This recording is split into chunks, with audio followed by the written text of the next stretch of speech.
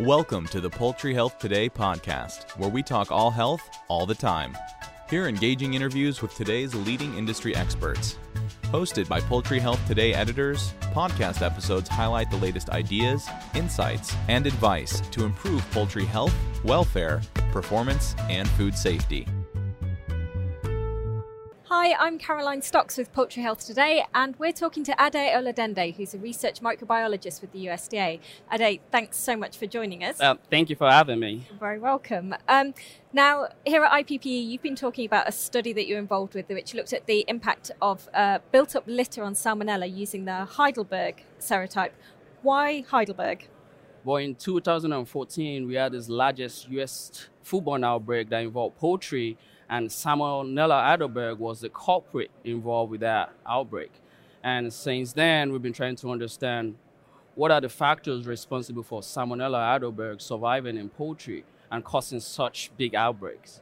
So how big is the risk then of foodborne illnesses from Heidelberg? So if you look at Salmonella typhimurium or you look at Salmonella Kentucky, in terms of invasiveness, and what I mean by that is the amount of it, the ones that can affect organs or get into the bloodstream, about 3% or 5% of Salmonella typhimurium or infection causes invasive infection. With Salmonella Heidelberg, we are talking of invasive infection going up to 35%. So that's why Salmonella Heidelberg is a big one when it comes to outbreaks, because it can cause more diseases than other serotypes. So are there different strains of the Salmonella Heidelberg? What is unique about Salmonella Heidelberg is that the traditional method that we use in differentiating strains, what we call pulse field gel electrophoresis, that does not work with Salmonella Heidelberg. So for Salmonella Heidelberg, if you want to type them, we have to do what we call whole genome sequencing. So through whole genome sequencing, we know that there are multiple different strains of Salmonella Heidelberg. So which strain did you use in your study? So for my studies, I use multiple strains. So we have some strains that have antibiotic resistance that I use. I have some strains that don't have antibiotic resistance. For some of my studies, I've used some strains that came out from the 2014 outbreak.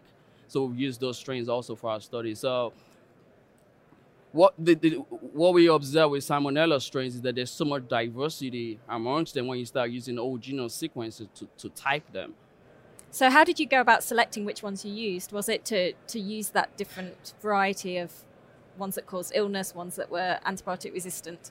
So when we started, the goal was to look for a strain that does not have any antibiotic resistance, because our goal was to do an evolution. What makes them acquire antibiotic resistance? So we focused in the beginning on strains that were susceptible to all antibiotics. And our goal was to now see if we put them into the chicken gut or we put them into the chicken environment, are they going to acquire antibiotic resistance? So tell me a little bit about your study then. What did you actually do? How was it set up? We do some studies where we just look at the chicken environment, where we call them inoculation studies, where we inoculate Salmonella into poultry litter and see how they survive through time. In some other studies, we do challenge studies where we put Salmonella, we either orally or we go through the cloaca and we inoculate the birds cloacally and see what happens to Salmonella in the gut after about 2 weeks or full term, about 49 days. And what were some of the results that you found? When we do the studies with the birds, we do not use any antibiotics. But what we found was that when we orally gavage the birds with Salmonella Heidelberg, 50% of the isolates that we recover after 2 weeks from the birds all acquire multi-drug resistance. The idea as a scientist was that if we remove antibiotics from poultry, antibiotic-resistant Salmonella will go. But what the study is showing us is that we need other ways to actually eliminate antibiotic-resistant Salmonella, not just by removing antibiotics from food production. So you found that used litter can play a role in controlling Salmonella, but only after a downtime. How long a downtime do you need?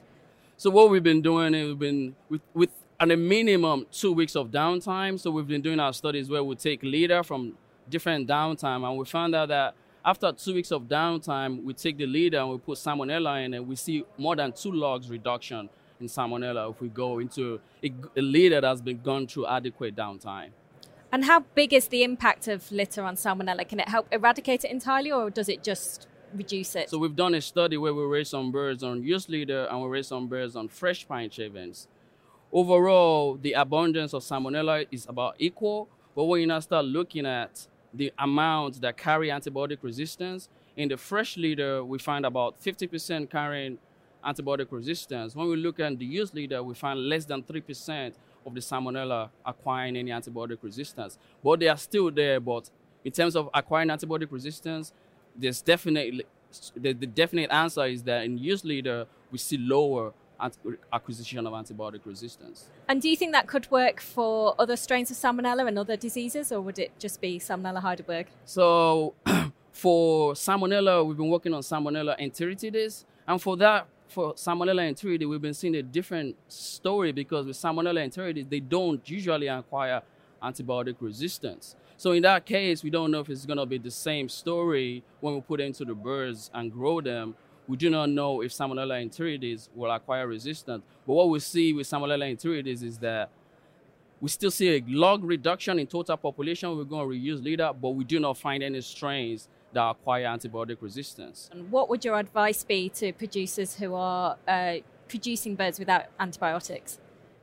Like I said, I would think they should focus on the downtime.